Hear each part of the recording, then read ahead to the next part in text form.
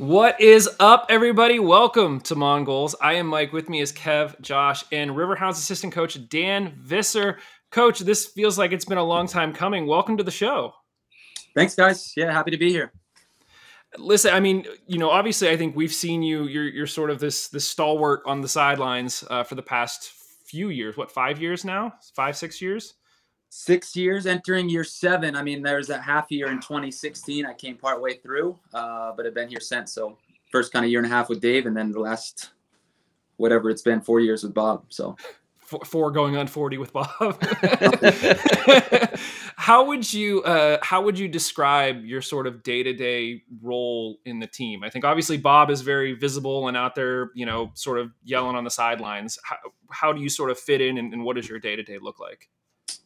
Yeah, I mean, I'm obviously my title is his assistant, his assistant coach, which I'm very much his assistant in terms of just he's the man in terms of running the pro team, and then I do a lot to just kind of help him execute that vision. And I would say that it's evolved over the last 4 years, which is something that I've really enjoyed. I think as I've gotten to know kind of what it is that he's looking for and his vision for what things should look like, he's also kind of trusted me with more and more. So in terms of the day to day, I mean, it's a lot of small things kind of behind the scenes. In the off season, I'll get questions sometimes from people like, hey, what do you do in the off season? Like, do you just have 2 months off? And very much that's not the case.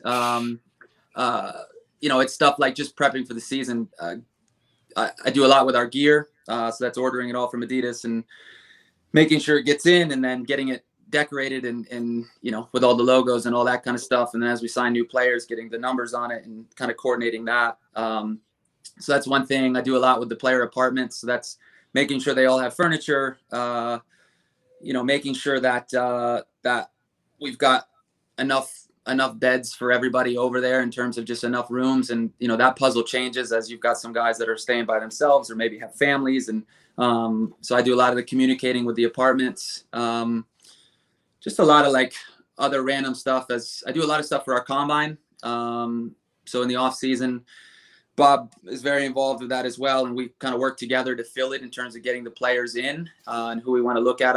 I probably lean more towards talking with the college coaches, and Bob leans more towards talking with agents, but he also talks with some college coaches, and I also talk with some agents. So there's definite overlap there. But then a lot of the logistics of just travel arrangements for guys coming in.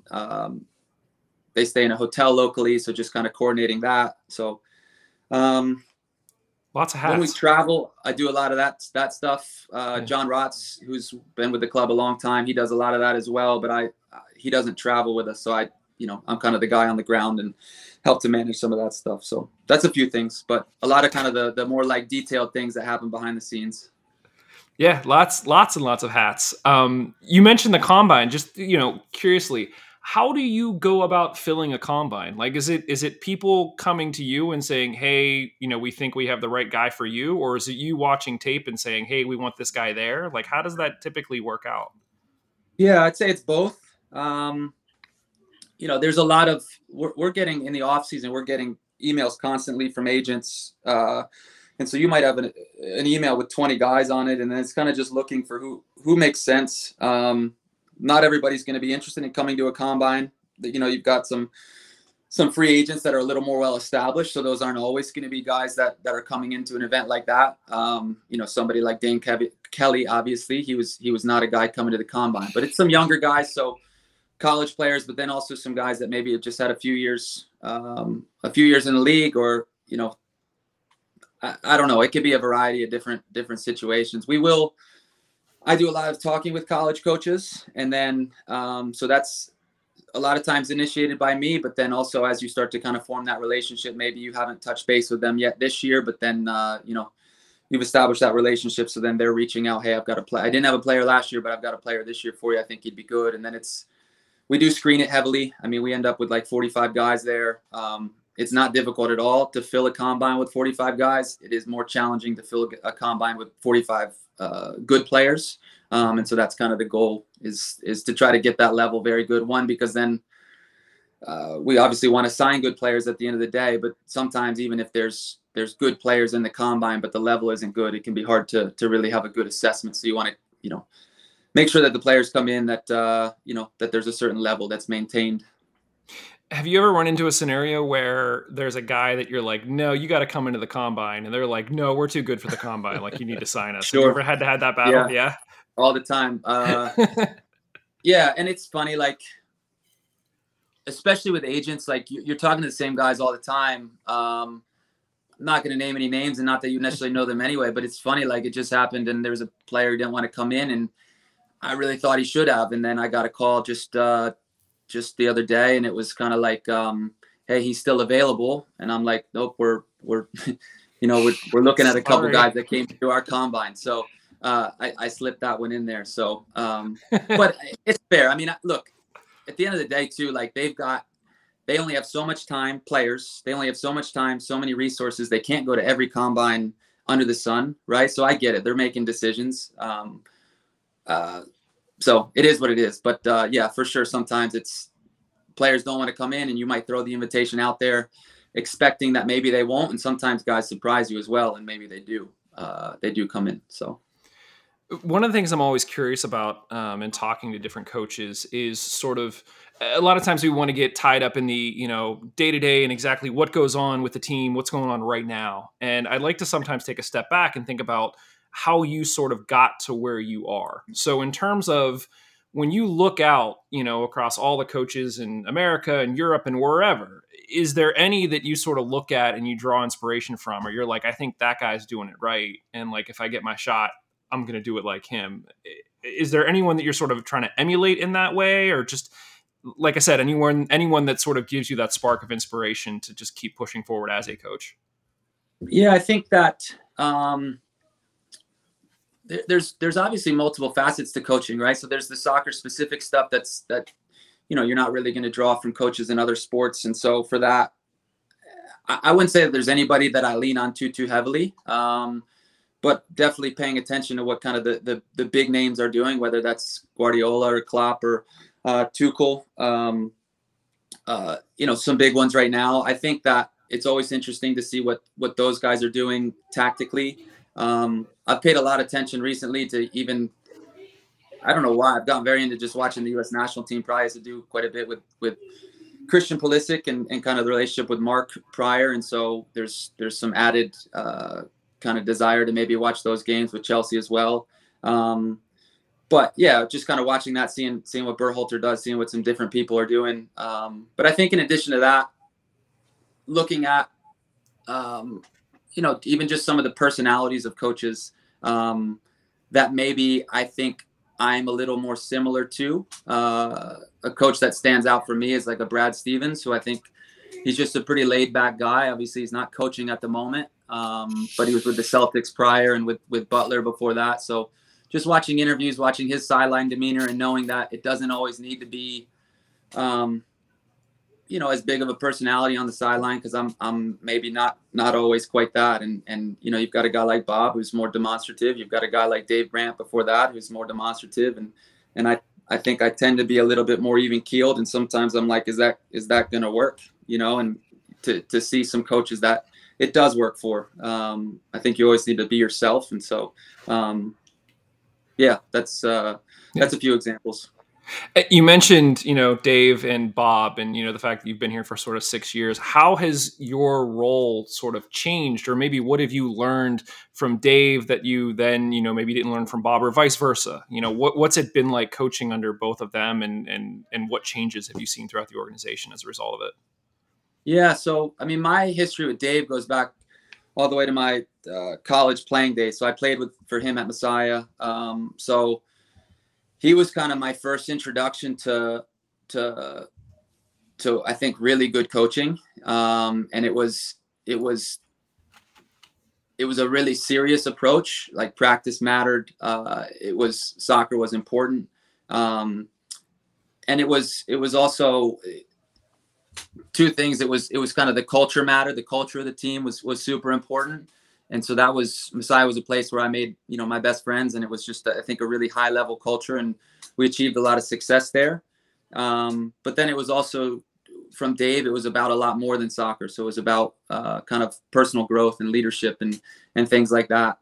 So that, that kind of started my coaching journey, just to kind of witness somebody do it at a really high level. Then I was always interested in working for him, so got the opportunity to do that at the Naval Academy, and then followed him to the Riverhounds. And then with Bob, those two guys are actually, I see a lot of similarities in them. Both super intense guys, both guys that are super committed to their teams, guys that are they hold super high standards, and they're gonna push players to achieve those standards. And that's not always comfortable for everyone involved, but I think ultimately at the end of the day, it's an opportunity for players to grow, and it's an opportunity for the team to achieve success.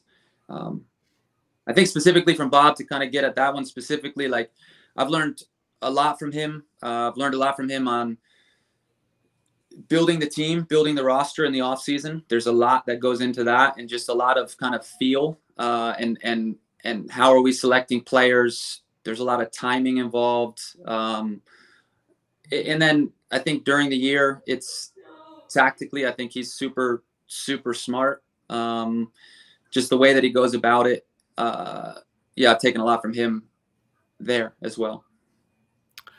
So kind of switching the focus to players of coaches, specifically with the Riverhounds, who do you think the best player you've coached has been? Or like, just not even like the best players in like tactics wise, but like the best to coach more specifically. I mean, I think maybe the obvious one, but I think it's a true one. Like Canardo's, I think, the best player that I've coached since I've been here. He's so smart, like just on the field. It's even interesting today during training, Bob was kind of working with the other group. So he's kind of focusing on them and some of their defensive shape. And so then the other group maybe has a little more freedom to do some stuff. And he's starting to like direct traffic and push some guys in some different places. And I'm kind of working with a guy playing left back and just having some small conversations with him. And Kenny kind of comes over and he starts to kind of direct traffic on that side. And I just was like, do your thing, man. Like, he's not doing it as a coach in that sense, like, but he's just trying to like move some guys around and trying to kind of break the other team's press, which was a lot of what we were working on. And so good. I mean, he's trying to cause problems for that group, which then they have to solve. But some things like that. I mean, Kenny's a fun player to coach for sure. Essentially, like, cause I would think that like the older players been around longer, that they would be more like set in their ways, or like kind of know what they're doing. So they don't, I don't know. I would always assume that they wouldn't take coaching as easily as like a new player where you kind of mold them. But yeah, it's pretty cool. Yeah. No, he's a special player for sure. And I'm impressed by kind of at his, like, I don't even know how old he is now, 30, 32, 33. But he shows up every day, and, he's a good leader on the team, for sure. So switching the focus to the Montour complex, like, just curious how that is going to change how you guys are coaching and how the team works going forward. Do you think it will change anything? It seems like a pretty huge deal to have that complex available. Yeah, I think it's really cool. I think it changes some things for sure, like organizationally, especially kind of on the academy side, and the ability to run some bigger tournaments and some different things like that. On the pro side, I think that there's a lot of kind of perks that come along with it. Obviously, access to an indoor field is a nice thing to have in the off season, especially when you're going through preseason in February in Pittsburgh, Pennsylvania, right? So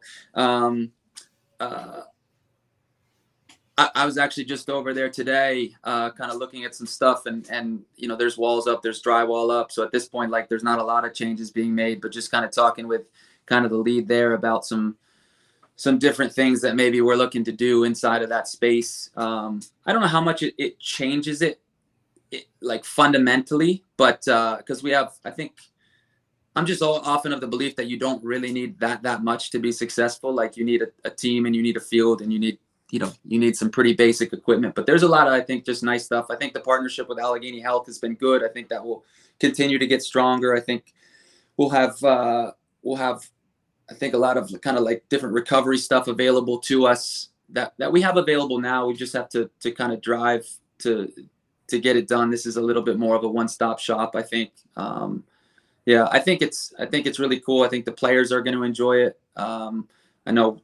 I think we're going to enjoy it as coaches as well. Maybe that helps to draw some players in, but yeah, I think it's a really big move for the organization as a whole.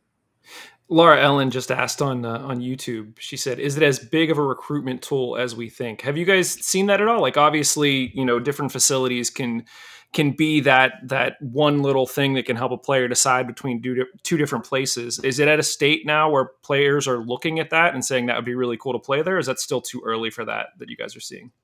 Yeah, I think maybe we'll see that effect more next year, just because even when you were building the roster out this offseason, there wasn't really a lot to show people. We talked about it for sure, and I think it certainly shows an owner that's super committed, which I think matters. But I think next year, yeah, I think to be able to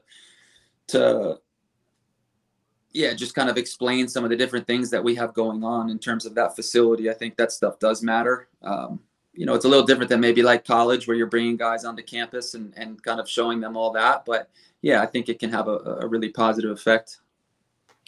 So something else kind of unique is our pitch, our actual field at Highmark Stadium. And I'm just curious, when you're picking players or trying to figure out the team, are there aspects that Highmark kind of you have to like think about when you're recruiting players, or is the field not as big of a deal? Because I feel like Highmark is like a little bit smaller. It's a turf. Like, what kind of things do you have to take into consideration with that? I don't think we do anything differently because of playing. I agree it's a little bit of a smaller field, and so maybe even that affects our tactics versus maybe when we're on the road. It's maybe a little bit easier to press there than it is on some really big fields. But in terms of like the specific recruitment of players, I wouldn't say that is really a factor. So getting into the preseason a bit, how much do you pay attention to like what else is going on around the league? Like, looking at other Eastern Conference rivals and seeing what they're doing and seeing how they're recruiting, or seeing maybe how they finished up last year, coaching changes, etc. I know the kind of line that gets put out there by a lot of coaches is, we just focus on ourselves. But, how aware are you guys at what's going on with your rivals? Yeah, I'm pretty aware, and I'm probably following a lot of the same stuff you guys are, in terms of just seeing what's been put out on Twitter and social media and different things. The other thing that I might have access to is just conversations with agents, that are kind of in the know a little bit as to what's going on. I don't know how much it totally affects what we do. So, why am I paying attention to it? Like, I think it's interesting. I don't know. I think it's interesting. I do think that, yeah, you don't want to get caught behind what other teams are doing. I think it's also just interesting because a lot of times when a player signs with a club, that player was maybe presented to you already once. And so then you're like, and maybe you were interested, maybe you weren't. So maybe you passed on him, but then you see him land with another club and you're like, oh, I don't know. I just think it's interesting sometimes from that aspect to kind of see where guys go, because I would say that a good percentage of the time when a player signs somewhere, like, you were maybe involved in kind of at least looking at them, and, maybe we've got too many players at that position, or maybe we expected that the money was going to be something that we didn't quite value them the same as what maybe another club did, or whatever it may be. But yeah, I don't know how much it really affects us, but I do find it interesting, and I just like to kind of have a pulse on what's going on. Yeah, no, for sure. I guess keeping on that theme of kind of player movement and player availability, what are your thoughts on the MLS Next Pro program? And how do you think that might change any player availability things for you guys moving forward? Yeah, that's definitely something we paid attention to, because now, in the past, I think when you look at a lot of players drafted, they don't always land with the team that drafts them.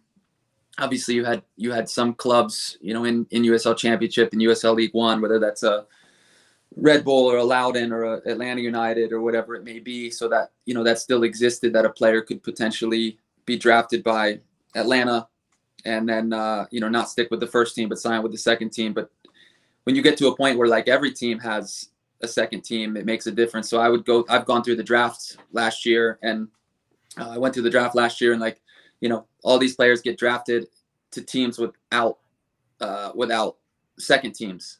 So those players are maybe a little more likely to fall out.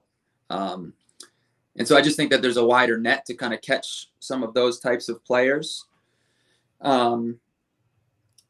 I think what has surprised me a little bit is there have been players that have been kind of offered those second team contracts that have maybe chosen to look at the USL Championship as a maybe a better option for them. I think some of that is just speculative, because I think that there's a lot of just unknowns as to what MLS Next is going to be exactly. And I'm sure different clubs are handling it differently in terms of, how young they're going, and just how they're looking to build out their rosters. But I know there have been a number of players that have opted to not sign with those two teams, and are looking for, were looking for championship jobs or are looking for championship jobs. It affected our combine too, actually, because there was a lot of guys. It just seemed to be like more combines, so like, for example, like a Columbus Crew puts on a combine, and so now they're drawing a lot of the same players that we would have been interested in bringing into ours. And, some of them are choosing to go to that one, even though it's not really a look for their first team. It might be a look for their second team, but, those guys are making decisions as to what avenues they want to pursue. Do those combines typically happen right around the same time? Do you guys find yourself competing with like MLS for combine time? I mean, this year the off season was only like 2 months, right? Or whatever it was. So like, there's only so much time to squeeze that stuff in. And obviously you've got Christmas and New Year's in there as well. And so, as well as Thanksgiving. So, yeah, I mean, we try to avoid the MLS combine, kind of the official one. But you're going to run into some stuff, especially in the past we've held. This year we only held one. In the past we've held two. So if we're aware of some stuff, then maybe we'll try to dodge it. But, maybe you didn't even realize that whoever Loudoun is hosting a combine on that same date. And then it just, players have to make choices. So, yeah. Can you maybe talk a little bit about your kind of coaching relationship and the player relationship with Pitt? Because we're seeing a few more players kind of coming from Pitt, coming to the Hounds roster. I mean, obviously there's this kind of natural pool of talent that's in the city, and that makes it's kind of an ease of use kind of thing to be closely connected with them, but. I guess, how do you guys see the kind of Hounds Pitt connection as far as a potential pool of players, or and how much do you kind of recognize maybe that's just too easy to do, and are we actually overlooking some things, or I guess how does that play out in your mind? Yeah, I mean, some of it is obviously a product of them being as good as they are, and how far they've come in the last however long Jay's been there, 7 years. So I'd say that's a product of some of it. Robbie and Shane had played there, but those guys obviously went to Loudoun first and played, and then kind of returned. So maybe it's a little bit easier for them to return here. You're also sometimes maybe just getting some guys that go there that are more local to Pittsburgh. So like some guys from the Cleveland area. And so then it's more, they were close to Pitt. They're also close to the University of Pittsburgh. So it's a little bit of a regional thing, just as to where they're from. But I think I hope the connection continues, because they've got a lot of really good players, and I expect them to continue to have a lot of really good players. There's a comfortability with us being able to see them more. Bob went to a lot of, I went to some, but Bob went to a lot of those Pitt games. And so, player like Arturo, you've just watched play quite a bit. And so, there's a draw there because there's a comfortability with a player that you've seen. I think it's always, when I'm thinking about signing a player, it's I think about it like, it's how good is he, but then also how sure am I in my assessment of him. So I might think a player is quite good, but it's hard. It's hard to really push to pull that trigger unless you're really sure, which is why combines help. It's why bringing players in on trial and preseason help. And I think the more you're able to see a player, the more comfortable, the more confident you can be that your read is potentially correct. Go ahead, Mike. I was going to say this is probably more of a statement than a question, but you mentioning that you and Bob spent a lot of time at the Pitt games.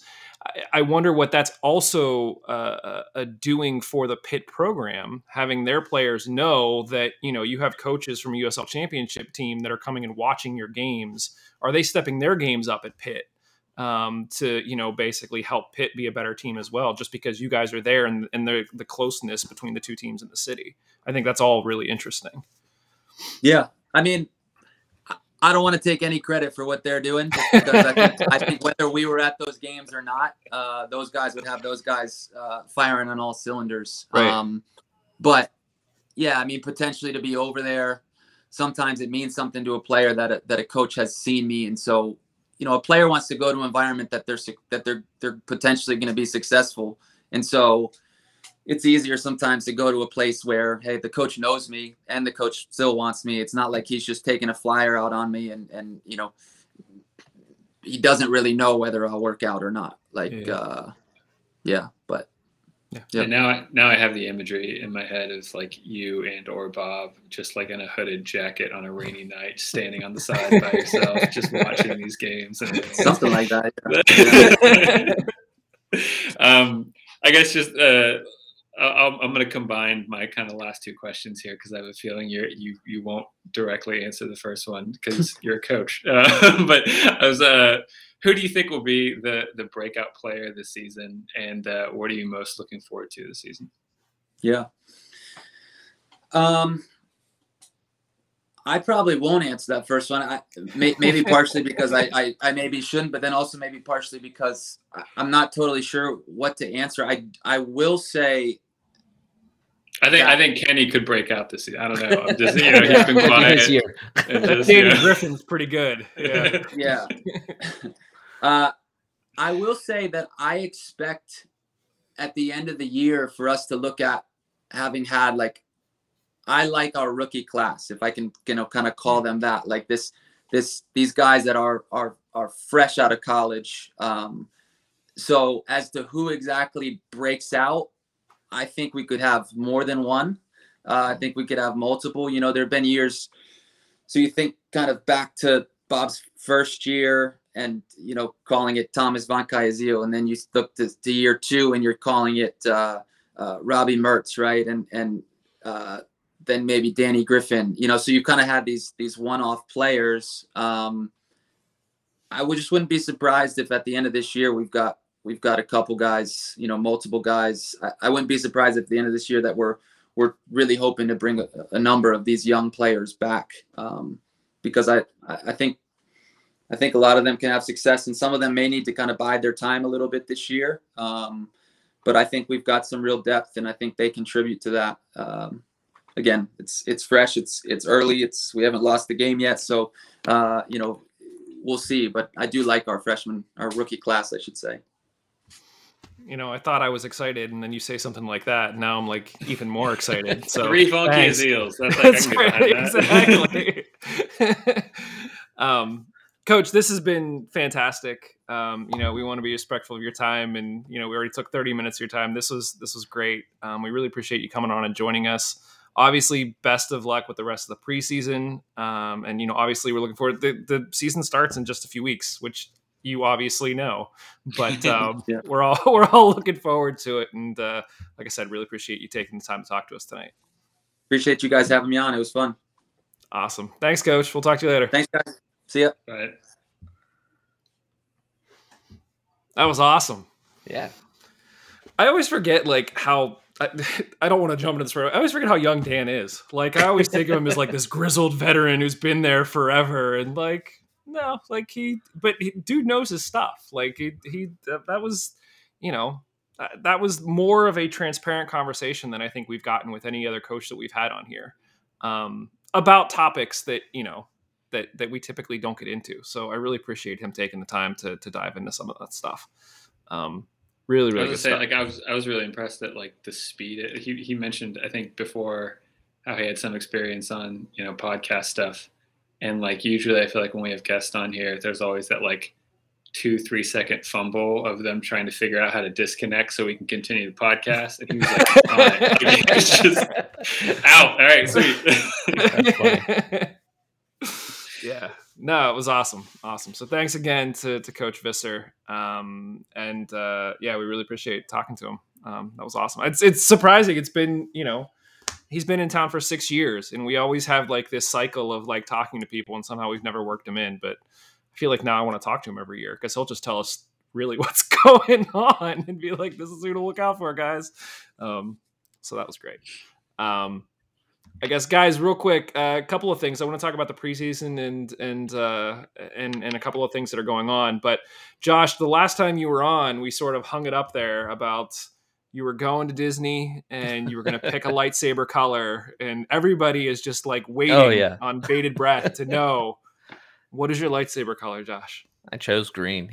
Go classic. It had to be green, probably, or blue. But actually, it's a little bit of a lie because I ended up just buying all the different colors of the lightsabers themselves. The way it works with Disney is like you have like a little thing that you put in, like a kyber crystal, if we want to get really nerdy, that you put into the lightsaber. So I just ended up buying all the colors so that way I could use whichever one I wanted to. But when I built the lightsaber, I chose green.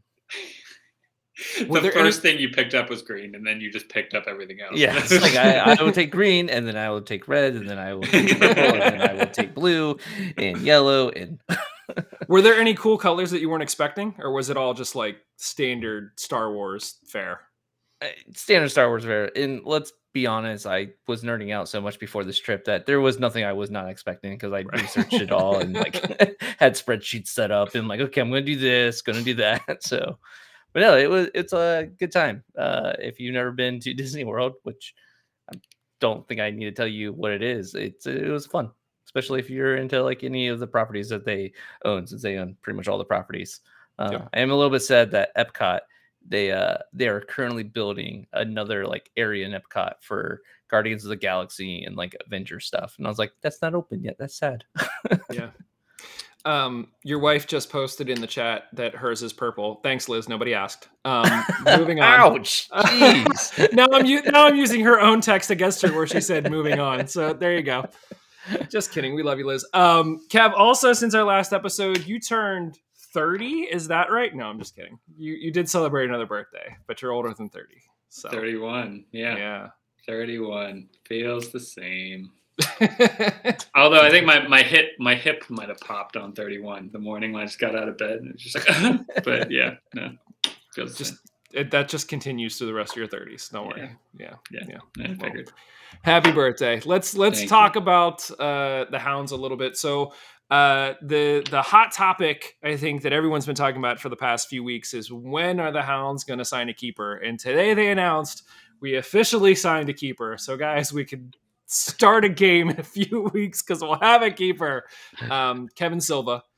He grew up in Bethlehem, PA, and if you sort of read sort of his backstory a little bit, he was ranked as one of the top 15 players overall in the country when he graduated high school. He was the number one keeper in the country when he graduated high school, went through the whole U.S. youth system thing, went to UCLA, and then left UCLA early to go play in the Scottish Premier League. And during that time was then loaned to Toronto FC and then Toronto FC 2. And now he's here in Pittsburgh. So, guys, we have a keeper. So we can sleep easy on that. Now, whether or not he will be our starting keeper, I don't know. Bob still has a couple of other players in camp. So we will wait and see what happens. But everyone can rest easy. We now have a keeper. I think, no matter what happens, like, he has to be one of the favorites to win the Gold Glove this year, right? Like just statistically. I mean, Right? honestly, that's we should look back. Out of the past 4 years, I think Bob has had 2 Golden Gloves, like 3 were in contention. So yeah, I mean, if you're a keeper at this point, like why wouldn't you sort of look at that and just say like, I want to go to Pittsburgh because like, you know, I may be good, but like I could win a Golden Glove and look really good. So yeah. Are you saying we're gonna get that backup keeper who's playing at City back? We're gonna get him back because he wants to win a Golden Glove at the USL. No. All right. Yeah. No, I mean, as Steve is pointing out in chat, Morton missed the Golden Glove by like 6 minutes. I forgot about that. Where, there was that whole scheduling thing. Yeah. And Silva started both preseason games so far. So he might very well be our starter. So that happened. Speaking of Steve, who is sort of blowing up our chat with all sorts of stats, Steve is going to join us next week. And Steve has been to all the preseason games thus far.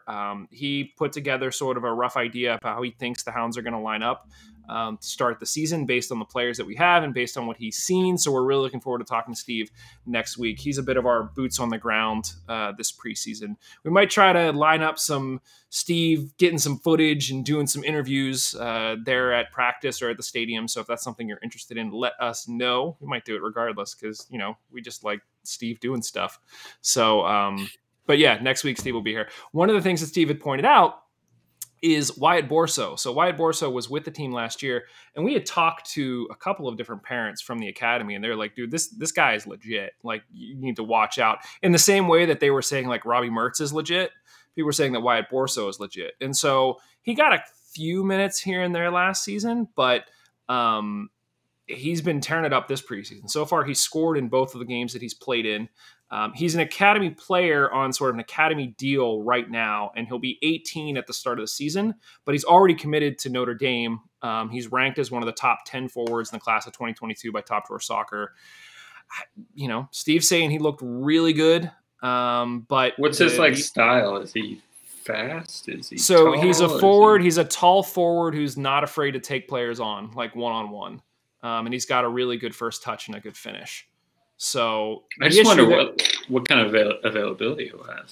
Like, I don't think he'll start in front of Kelly, Cicerone, Dixon. I mean, even Dequa's probably ahead of him, maybe, but I don't know. That's the problem that he's facing right now. Is just that we have 6 strikers on the roster, including him, sort of right now. So, like, I can't remember the last time we had 6 strikers. Now, the team lists. All of the strikers the team lists on their team sheet have it's Wyatt Borso, Russell Cicerone, Albert Dequa, Alex Dixon, William Ayang, and Dane Kelly. They also list Dixon as a midfielder, but everyone else was listed as a straight forward. So it kind of makes you wonder, like, what's going on there? I mean, either way, I think we can be selfish and say, I think it sometimes gets underestimated how having depth in certain positions helps just with practice. Like, because now, both sets of defenders get to play against really good forwards, right? So, that's going to be good for practice and training. Yeah, Steve's comment here is that he feels he's a really good off the bench option to replace Cicerone, and he has the energy to press the defense late in games.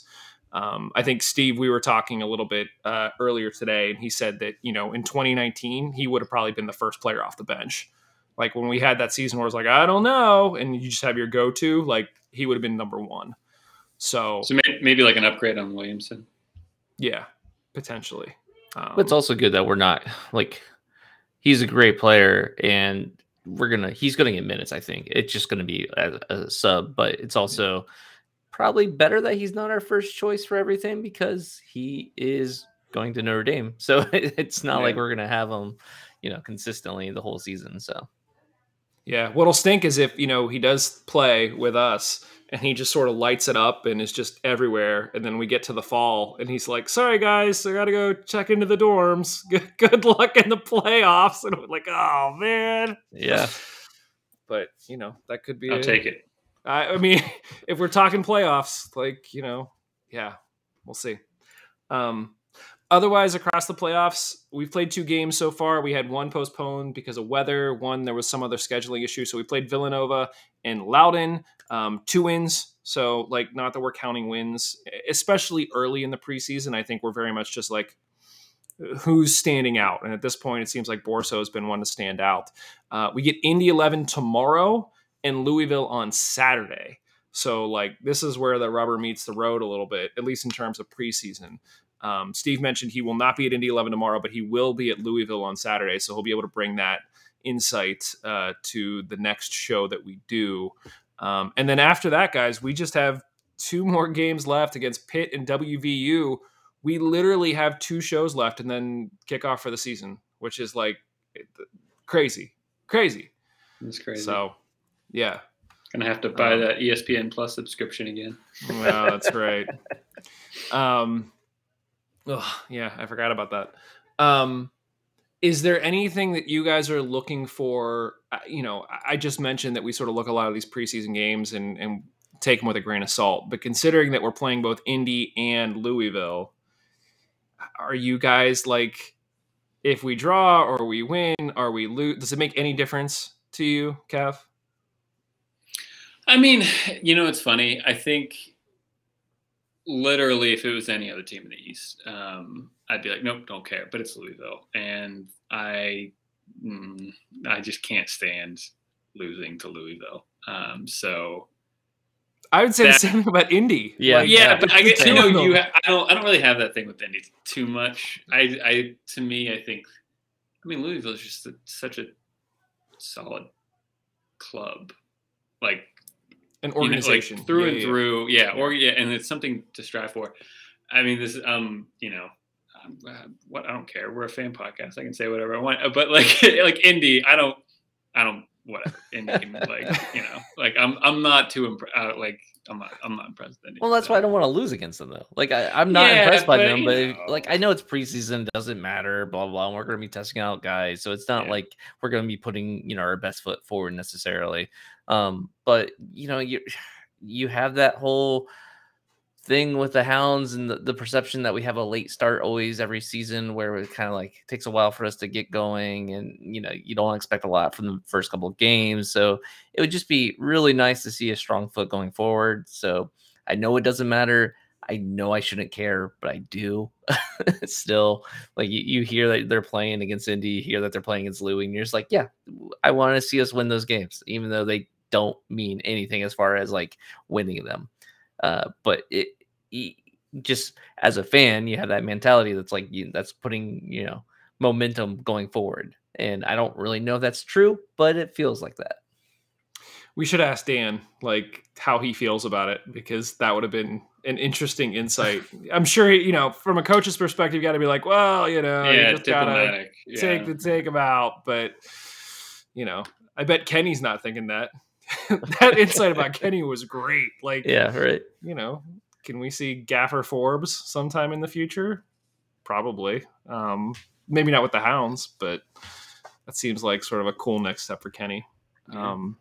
Yeah. All right. Well, like we said, keep an eye on the score from tomorrow. Well, depending on when you're listening, it could be today. We play Indy 11, and then Louisville on the weekend. Both games are at Highmark Stadium and open to the public. So if you want to get down there, watch the game for free, go check it out, scout it out. Let us know what you think. Let us know if there's anybody that's standing out. I think the Steel Army has done a great job of revealing player signings before the Hounds have, because they're hearing Bob yell names and then started quick do a Google search to try to find what name could potentially match it up, and then blowing up Twitter with hey, this guy might be signing, which is fantastic. Yeah, there's some cork boards with some red yarn going around. Like that's happening. If you join the Steel Army Discord, you can see the wheels turning there with everyone trying to figure out stuff like that. Also, just want to mention real fast, we speaking of the Steel Army, just announced our AGM meeting / we're having a bit of a kind of get together party the night before the home opener. Ooh. So on Friday, March 18th at 7 p.m. at Bulldog Pub. That's going to be where you can vote for who makes the member representatives. We have 2 of those positions opening up. It's going to be where you can buy your membership package. all that kind of stuff. So yeah, it's gonna be a lot of fun. And then we're also gonna be at Bulldog before that because the home or the season opener. We're also gonna have a watch party there, which is March 12th. Against Memphis, yeah. Yes. And can people still get their membership packages online at steelarmy.com? Oh yeah, for sure. We're having the listing going up, I think, tomorrow. But it's obviously if you want to get it in person, it's a little bit cheaper, and also you just get it instantaneously instead of having to ship it to you. So yeah. And if you want even more Steel Army, Josh is the president, but even more Steel Army, make sure that you check out the Houndsy podcast, which should now be available pretty much anywhere that you get your podcasts. So you can go search for it on iTunes and Spotify and all of that. Subscribe and hear sort of the take, from Dan and other members of the Steel Army. I think it's fantastic that we, between us and them and everybody else, you could pretty much fill your week just listening about hounds, and it's still the preseason, which is crazy. So it's great to actually be able to listen to a hounds podcast. Like since I'm on this one, I don't listen to it. So it's like, sweet, a podcast I can listen to. You don't listen to yourself. We're not getting your download and listen, Josh. I still subscribe so that way, pump our numbers up, but you download but don't listen. Okay. Yeah, I just delete it. I don't care. I don't care. That works. Okay. Well, yeah, lots of exciting stuff. Like we said, we really only have 2 shows left before the season starts. So we're going to talk to Steve next week, get some, put on our tinfoil hats and try to predict what the team's starting lineup could look like and how that might fare against somebody like Memphis. And then we'll see what we'll do the week before the season starts. Who knows what's going to happen? We haven't really planned anything yet, but now that makes me want to kind of like scheme and see what we can pull off. So if you have any special requests, let us know. And I think we typically do our get everybody on and do your prediction kind of thing. So we could do that, or we could do something else. Laura Allen just messaged that they're being ignored. You're not being ignored. Yeah. So, okay. Gentlemen, anything else for this one? We're good? Okay. We're good. Well, thank you again to Coach Dan Visser for joining us. As I mentioned, fantastic chat. We're going to have to get him back on. Maybe we'll try to get him on mid-season. We always try to get players and coaches on mid-season, and it's always a little bit crazy because of scheduling and things like that. But if we find the right pocket, I think it'd be really good to get his read on just how things are going. So we'll try to make that happen. Make sure you head over to mongols.com, click on support the show to become a Patreon follower. As I mentioned, go find Houndsy, the Steel Army podcast, wherever you listen to podcasts. Your weekly reminder that obviously Black Lives Matter, as always. And if you're looking for more great USL news, head over to bgn.fm, where we now have over 100 fans that are writing and podcasting about the beautiful game. Lots of great features that go up on the site every single week. Go check them out at bgn.fm. Otherwise, thanks, everybody. We will talk to you very, very soon. Cheers. Later.